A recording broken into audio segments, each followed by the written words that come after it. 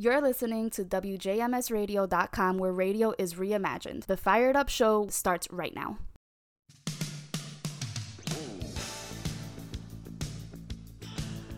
And welcome everybody. Welcome back to Fired Up right here on WJMSradio.com, where radio is reimagined. This is Steve, your host each week as we look at what's going on in the political world here in the United States. And I want to again say welcome everyone to the show. We've got a real busy show this week, so we'll kick it off with our COVID overview as we do every week. We're currently sitting at 46.5 million cases of the disease reported in this country, and 754,000 people have died from the disease. On the positive side, 428 million vaccine doses have been given, and 58.2% of those are for people who are now fully vaccinated. In addition, the approvals have come down for vaccinations for children between the ages of 5 and 11, which is, as we've said, good news for getting them back in school, and good news for mom and dad so that they can go back to working and have life more like a normal. All right, as I said, we've got a busy show today, so we're going to jump right in. We'll leave COVID there for now. We're going to start out and resurrect the subject we've been talking about over the last few weeks, and that is the subject of redistricting. We're starting to hear from states around the country who have redistricting plans that have either been presented to the state legislatures for votes or have been passed and handed off to their respective governors for signature, or are still ensued in battles and struggles trying to find the best path to a redistricting effort in some states. So let's start it off, and we're going to start off in Virginia. We've got some news coming out of Virginia last week that I'll talk about in a minute, but after we finish the redistricting segment here. So Virginia is one of a handful of states that set up a nonpartisan citizen panel to handle redistricting in the state. Virginia's panel consists of 8 lawmakers and 8 citizens, and is evenly split between Democrats and Republicans.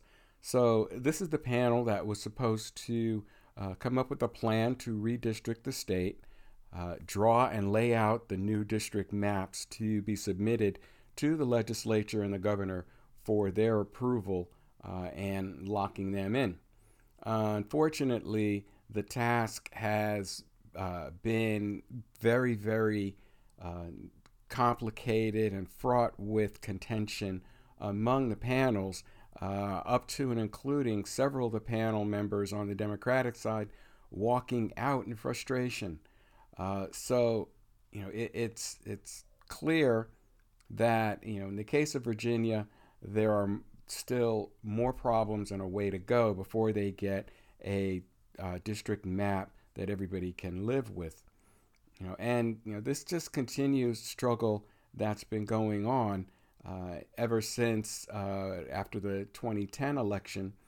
The Republicans launched an effort to gerrymander to their advantage. Well, what do you mean by that? Well, what they did was they targeted under-the-radar races in state legislatures with the goal of taking control of those bodies to control the redistricting process. They even had a name for it. It was called Project Red Map, and it was, by all accounts, remarkably successful. Republicans have used their newfound majorities in places like Wisconsin, Michigan, Ohio, and Pennsylvania to draw district lines that would lock Democrats out of power for years to come. In some places, the Republicans weren't subtle about what they were doing. In Michigan, for instance, a Republican aide bragged about cramming, quote, Dem garbage, close quote, into certain districts. So, as we come back to Virginia, they were struggling with trying to come up with fair districts, balanced districts that represented the constituents that live there. And it seemed to be a very, very difficult task to do without trying to fall back into partisan politics. So, it is clear that, there are many different states that are going through this process right now and that may be having some struggles. As we said, Virginia is having struggles. Michigan and Ohio, they managed to take redistricting out of partisan control, but new panels have had a shaky start in getting off the ground with getting maps drawn and getting them approved. And speaking of Michigan, there, clearly was a lot of pressure in Michigan where they put together a panel consisting of 13 citizens, 4 Democrats, 4 Republicans, and 5 independents. They are working on drawing the state's lines. Unlike Virginia, the commission in Michigan is entirely independent from the legislature. And in fact, state lawmakers are barred from serving on it. So this came about from a grassroots effort that was undertaken in several areas of the country, but Michigan's was by far one of the biggest. The idea here was that Michigan was already one of the most gerrymandered states in the country, and it pulled in really some political novices onto this commission to try and address that issue. There was a grassroots campaign that went on to empower the redistricting commission. It included bumper stickers, yard signs, all of the normal public relations that goes with such a campaign. The Michigan Commission, they've been working on their draft maps over the past few months, and with few exceptions, activists have been largely encouraged by what they've seen. This is according to an article in The Guardian. While Michigan maps had long been drawn behind closed doors, the commission has done nearly all of its work in the public eye. So, there is hope that these nonpartisan commissions can, in fact, serve the task of designing and laying out districts that equitably represent the constituents living there. So, it's clear that while this is, definitely a plus, there is work to be done to make sure that the districts aren't so blended that they dilute the vote of native constituencies in those areas to sacrifice them on the altar of parity. For example, again, in Michigan, there's already been strong criticism from black leaders and activists who say the proposed maps would diminish their voting power in the state. And again, this comes from an article in The Guardian. Michigan has combined 21 state legislative and congressional districts where minorities have a majority, but the proposed maps could have no districts where black voters comprise a majority, a feature that has raised alarm from the state's Civil Rights Bureau and black leaders. The new maps would dilute the votes of people who live in places with heavy minority populations by cracking them into different districts and combining them with predominantly white areas. This is something we're seeing happening with some of the other states as well. To get a sense of the importance of this, the article quotes Tangia Ray, and I think this quote really frames the whole argument and purpose of redistricting in that it says, quote, "We want representatives that look like us, live with us, and understand the issues that Detroiters have." And you could substitute, whatever city, county, or state name in there, and the statement stands. your objective in drawing district maps should be to have the ability to have representation that looks like the people who make up that district. What happens in a lot of times is, what happened with the initial maps that were drawn in Michigan, where nearly 80% of the Detroit population being black was diluted by merging their district and linking their voters in Detroit with voters in suburban whiter areas. This was something that the Voting Rights Act of 1965 was created to provide an opportunity for black people and other minorities to elect representatives that look like them and of their choosing. So, according to Betty Edwards, a lifelong Detroit resident, she told the commissioners in a public hearing, "Your current maps crack Detroit and make this impossible.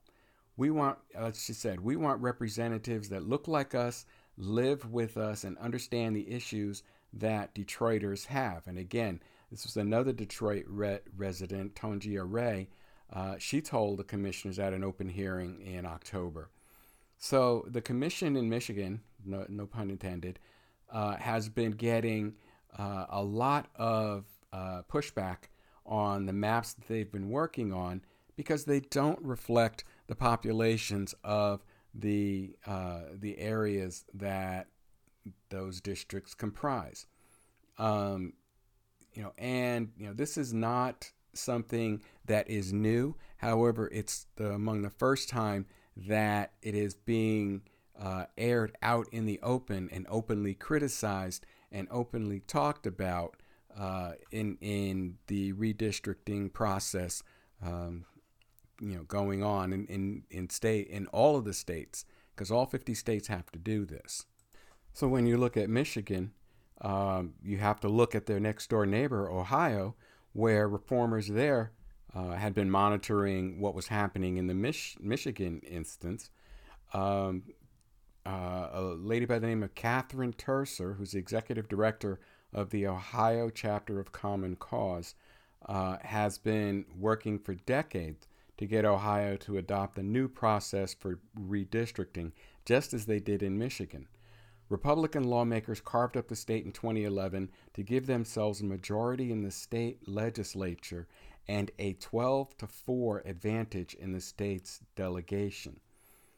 And this effort to change the nature of districts in Ohio has been repeatedly voted down, in the form of redistricting reform proposals, including a 2012 effort to create an independent commission similar to what was created in Michigan.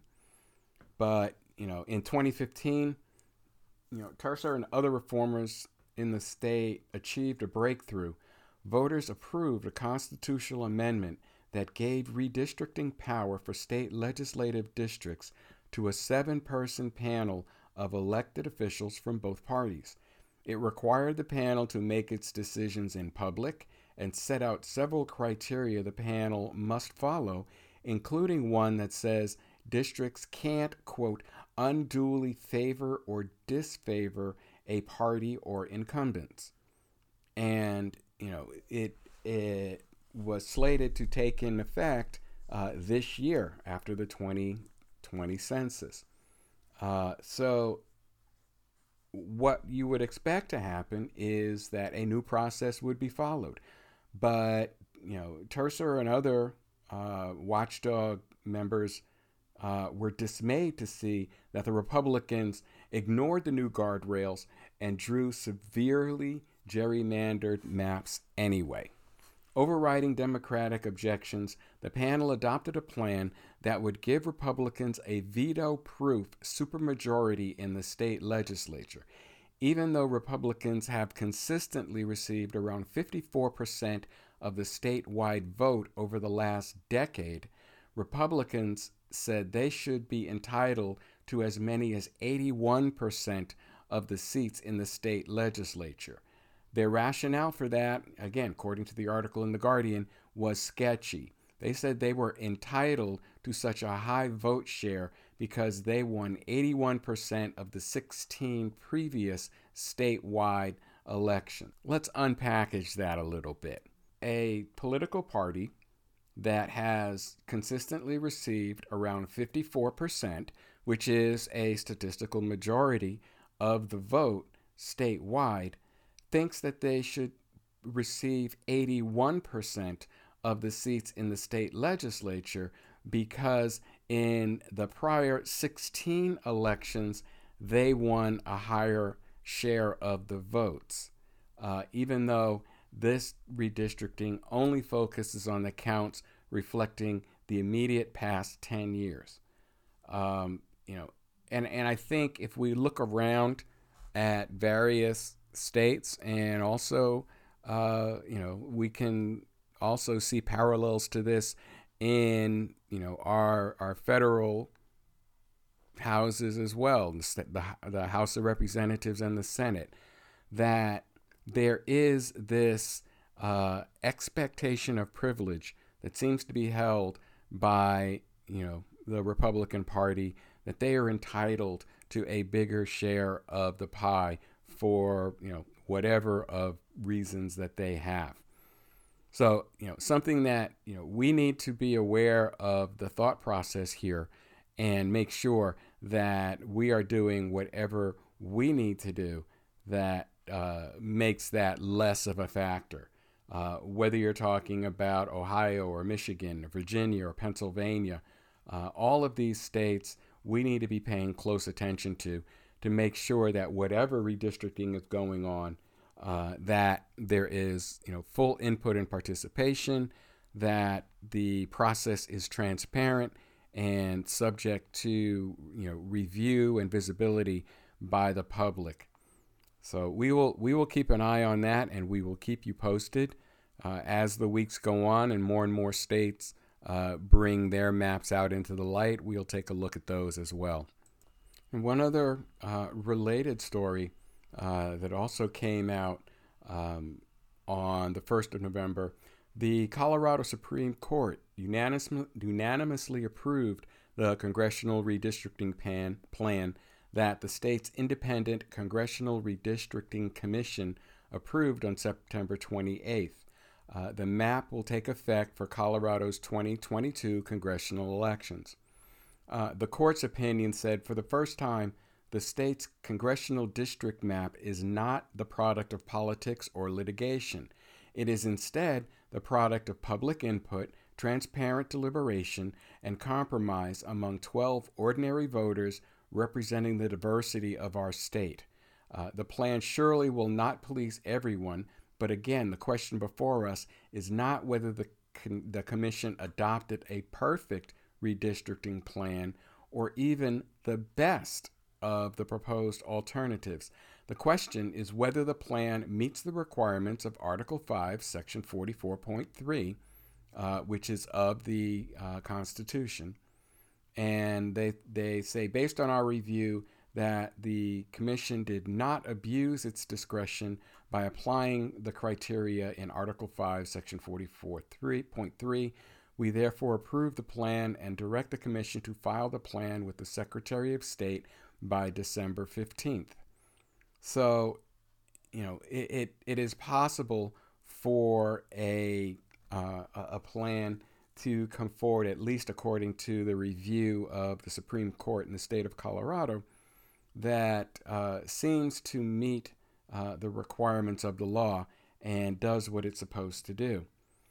Although, not without any little wrinkles, according to the Denver Post, the approved map gives, quote, comfortable advantages to each of Colorado's 7 incumbent members of Congress, Democrats Joe Neguse, Jason Crow, Diana DeJette, and Ed Perlmutter, and Republicans Ken Buck, Lauren Boebert, and Doug Lamborn.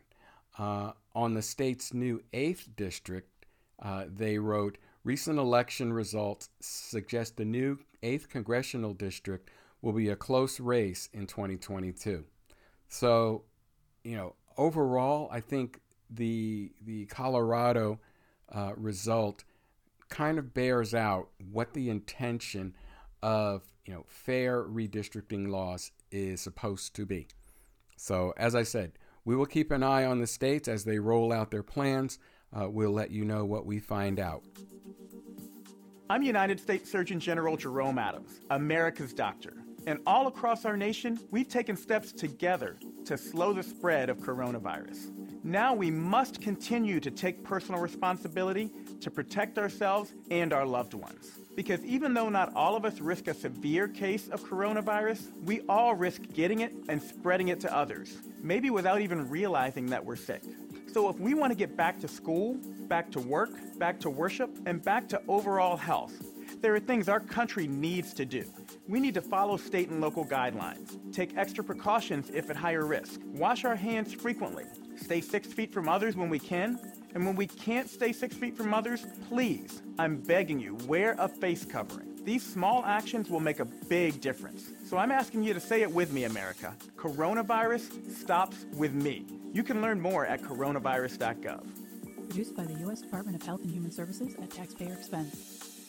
All right, in other news, there was an NPR poll that came out on the 1st of November, and this poll reports that according to a survey of independents, they believe that the Democratic Party, more than the Republican Party, is, quote, the bigger threat, close quote, to American democracy. And this was a poll conducted by NPR and PBS, along with the Marist organization. And the poll sought the response to the question, in general, which party do you think is the bigger threat to democracy in the United States? 41% of independents said the Democratic Party, while 37% said the Republican Party. Among national adults, 42% said Democratic Party, while 41% said Republican Party. And among national registered voters, 43% said Democrat, 42% said the Republican Party. And the poll report goes on to say, additionally, in response to that question, 47% of white college graduates and 56% of white respondents who didn't graduate college said that it's the Democratic Party, while 70% of blacks said it's the GOP. Among Latinos, 39% said it's the Democrats, while 45% responded it's the Republicans. So, further breaking that down, 36% of Gen Z/millennials said the Democrats are a bigger threat to U.S. democracy, while 43% responded it's the Republicans.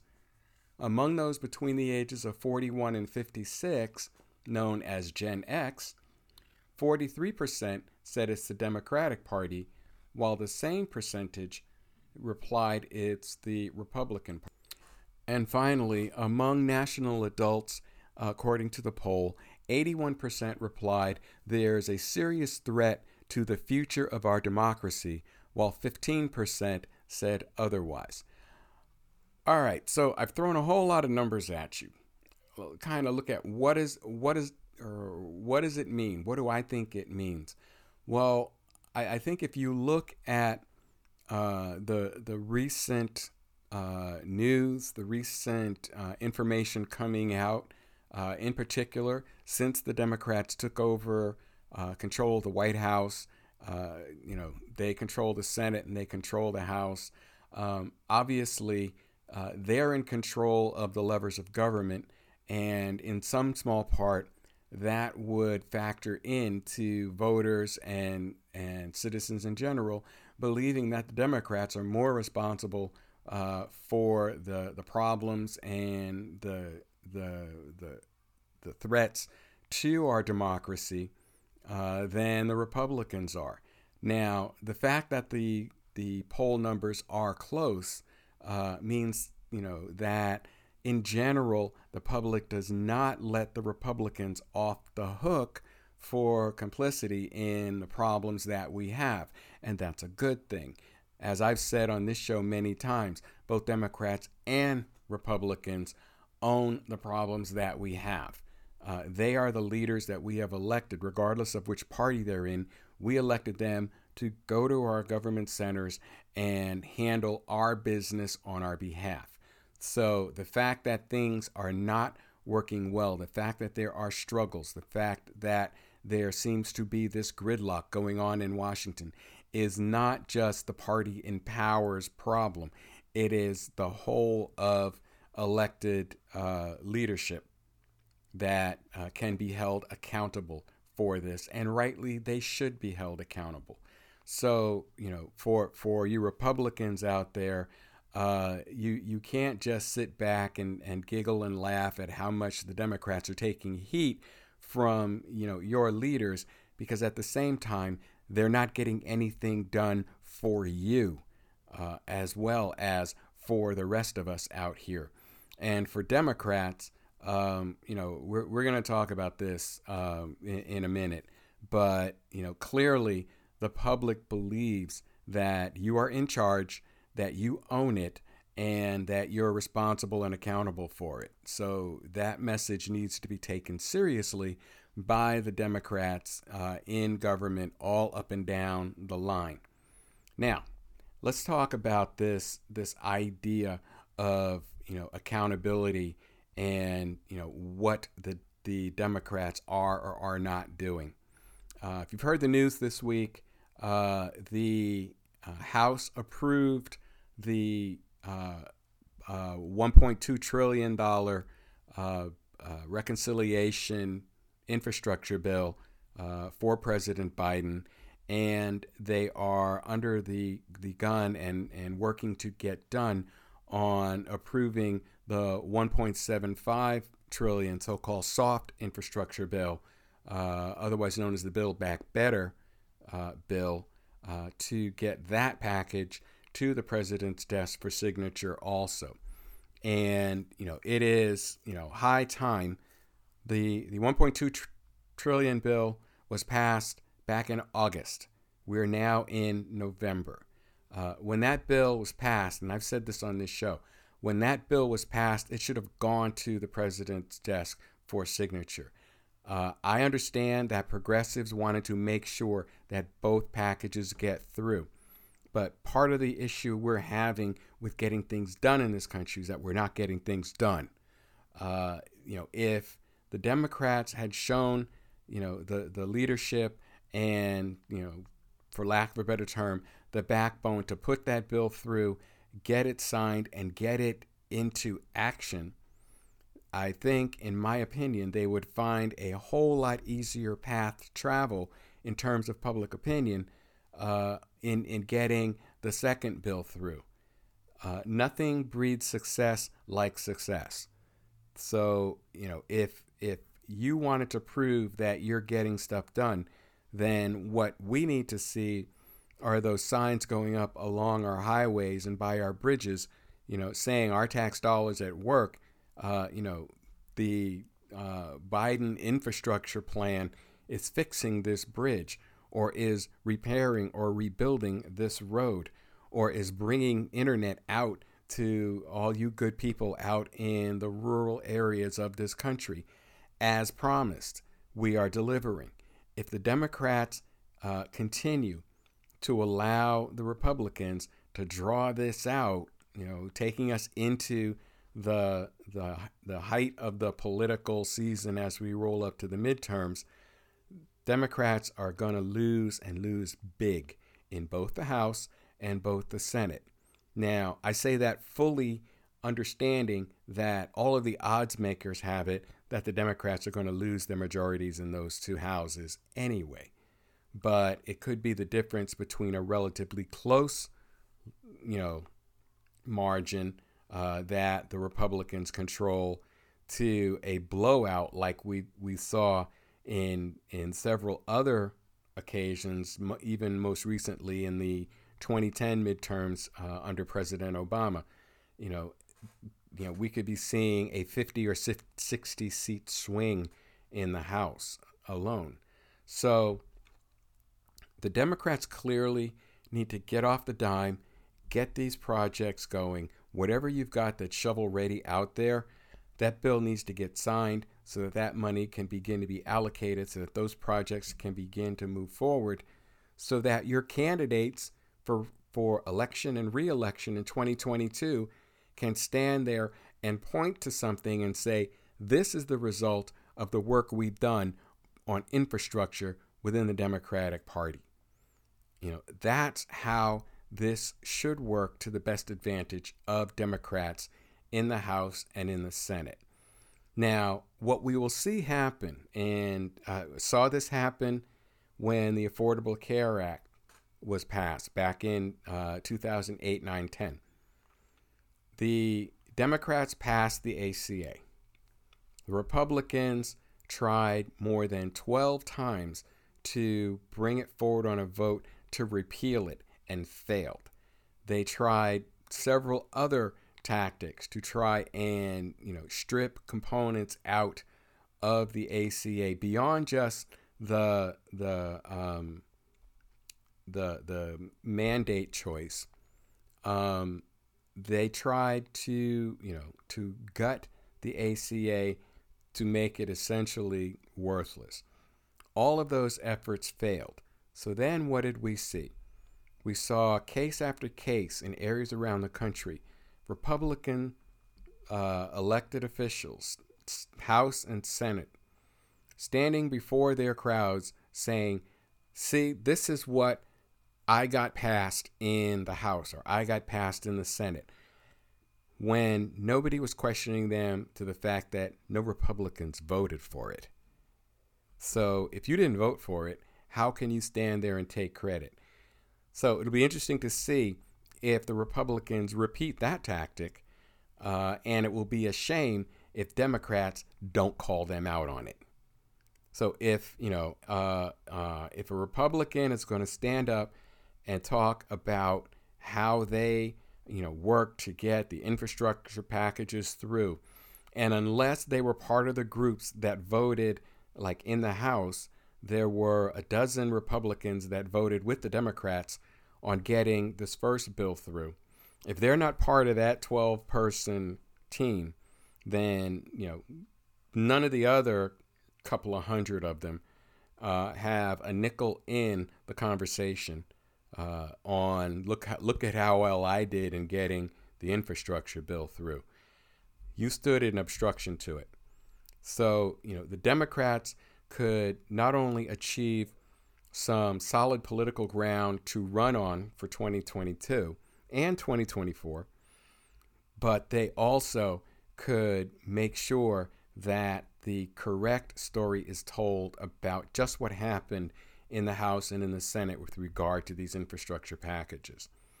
There's been a lot of finger pointing and he said, she said kind of stuff going on. What we're waiting on the second bill is for the Congressional Budget Office, or CBO, to come out with its score. That is its report on how much this bill is actually going to cost. And that will be the determinant on whether or not, as the Democrats say, that this bill is fully paid for and will not increase the debt, or whether it is going to increase the debt because it is not fully paid for and revenue will need to come from somewhere. So we will wait for the CBO score to hear that. Once that score comes out, it is likely that the vote will occur, and it is also likely that the bill will pass, probably on party line vote, maybe with a few Republicans crossing over to support it as well. We will see, and we will keep you posted here on Fired Up. All right, let's move, change gears a little bit here. There was an article that came out, again, November 1st was a very busy news day. But this one caught my attention because it talks about Republicans pushing so-called hit and kill bills to allow motorists to run down protesters. And this if you can remember the protest in Charlottesville from 2017, Unite the Right rally in Charlottesville, as the organizers of that rally are standing trial in a civil lawsuit, Republicans across the country are organizing to pass so-called hit and kill bills that allow motorists to run down protesters. And this was a report from the Boston Globe that reported on a Back the Blue Act signed by Iowa's Republican Governor Kim Reynolds. The bill took the side of drivers who run over protesters.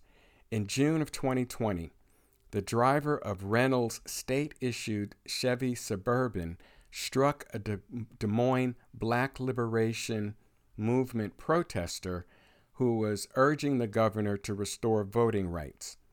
And quote, it says, Iowa is one of 3 states, along with Oklahoma and Florida, to enact laws this year giving drivers some degree of legal immunity if they use their vehicles to hurt protesters, part of a wave of hit and kill bills introduced in 13 other states by Republican legislators since 2017. Most of these proposals came after one of the most sustained periods of demonstration in U.S. history following George Floyd's murder, and the effort to crack down on protesters has sent a chilling message to activists who believe it will encourage violence against them, the newspaper reported. There is currently pending legislation in Tennessee, New Jersey, and Washington. So we have 3 states, Iowa, Oklahoma, and Florida, have enacted laws that give some degree of protection to drivers that hit, and injure or hit and kill protesters, and legislation pending in Tennessee, New Jersey, and Washington. This, is continuing, in my opinion, this cowboy mentality of, the law of the streets kind of approach to things. And now we're getting to the point where if you have a peaceful protest and, someone or some other group doesn't like it, do they now have protection if they get into their Chevy Suburbans or their Chryslers or their, whatevers and run through the crowd and mow down people and injure, hurt, maim, and kill? Are they to be protected against any legal repercussion by the victims? This is a concerning thing.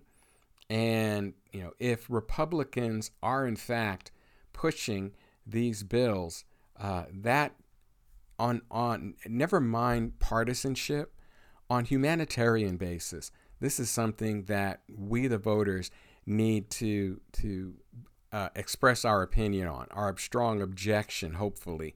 But, it should not be allowed, encouraged, or favored for someone to drive their car through a crowd just because they do not like the message. So, something, again, that just came across my radar, and I wanted to bring it out. The article continues with the Republicans' rationale for backing the bills, that it is people behind the wheel of a vehicle weighing thousands of pounds, not pedestrians, who are scared and at risk during protests that have been overwhelmingly peaceful. And it also reveals the extreme lens with which many conservatives see Black Lives Matter and other protesters and the legitimacy of their dissent, the newspaper reported. The new laws and proposals come after a sharp rise in people driving their vehicles into protests. A Boston Globe analysis found 139 instances of what researchers call vehicle rammings between Floyd's death on May 25th, 2020, and September 30th, 2021. that caused 100 injuries and killed at least 3 people. The fear is, as Nick Robinson, who's a senior legal advisor of the International Center for Not-for-Profit Law, warned that the new laws were just a recipe for disaster. There's this kind of vigilantism that's returning, Robinson said. If we deem these protesters to be rioters, we're going to take the law into our own hands, and if that means injuring them with our vehicles or killing them with our vehicles, we have an expectation that the state will protect us. That is a very worrisome statement, and it is something that we need to address and we need to communicate about. There's a big difference between a protest and a riot. Protests are by nature and for the most part nonviolent expressions of disagreement between the people and another entity, whether it's a government, whether it's a business, etc. A riot is a violent, destructive act that causes damage to property, causes injuries to people, and is very different. Both of these cannot be addressed in a sledgehammer approach. If people are peacefully protesting, that is protected by the Constitution. Rioters are not. They are breaking the law. So law enforcement needs to deal with the rioters, not vigilantes in pickup trucks. So we will keep an eye on this as well and let you know what transpires from it. A very, very disturbing article. So we'll do the last segment on something maybe a little tongue-in-cheek. This has come out of My San Antonio news source, and they're reporting that billboards have started popping up in Texas and are being funded by Republicans fed up with these audits of the 2020 vote. Now, these billboards all say, basically 2 words: Trump lost. Former Republican Donald Trump has been pushing for audits even in states where he won, but some anti-Trump Republicans are putting their foot down in the Lone Star State. My San Antonio reports that 3 billboards have sprung up in San Antonio that bluntly declare that Trump lost, while at the same time demanding no more audits of the 2020 election in their state. The article continues, according to My San Antonio, the billboards are being sponsored by an organization called Republicans for Voting Rights that is spending $250,000 to pay for billboards in Texas, Georgia, Florida, Pennsylvania, Michigan, Virginia, Wisconsin, and Arizona. A Trump-backed audit in Arizona conducted over the summer failed to prove that the former president actually won the state and, in fact, gave President Joe Biden more votes in his tally of the results than the state's official count. Despite this, Trump has continued to push for more audits of the election in several states, including states where he won, such as Texas and Florida. So, again, maybe we end on a little lighter note here. I think it's fair to say that the former president, with regard to the election in 2020, needs to pack it up. All right, we need to move our country forward, not backward. We need to look forward. We need to look to the 2022 midterms. We need to look to the presidential cycle in 2024. We've got 2 infrastructure bills that will drastically help and improve conditions in this country and create millions of jobs. We've got, climate conditions and other responsibilities, home and abroad, that we need to address. We need to be dealing with, what is going on in China and how that is impacting our economic progress here.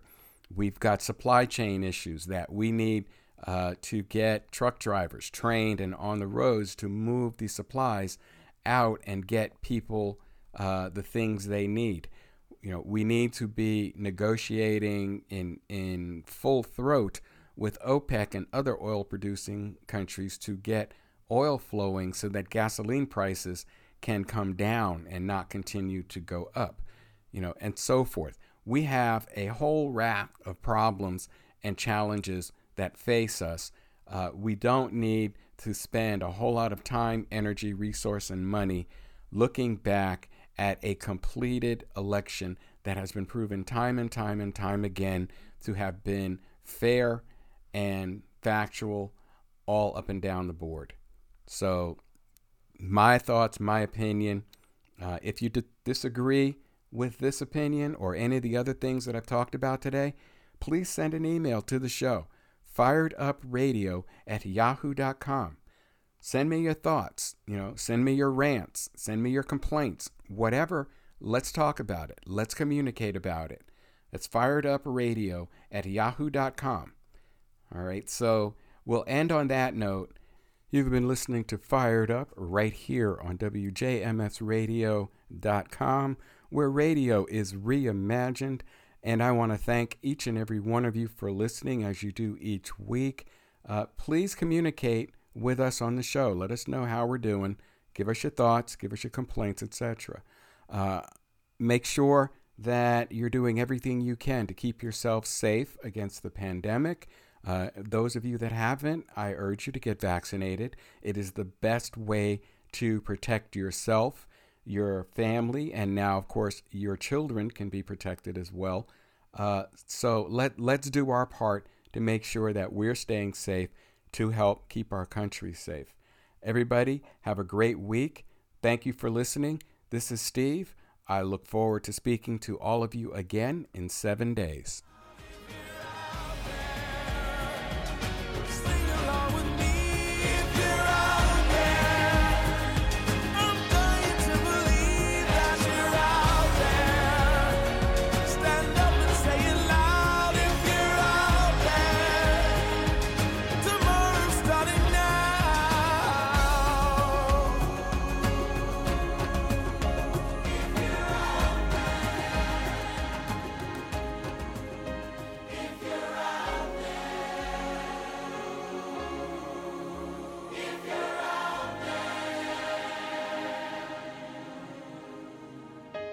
If you hear this message, wherever you stand, I'm calling every woman, calling every man. We're the generation that can't afford to wait. The future started yesterday, and we're already late.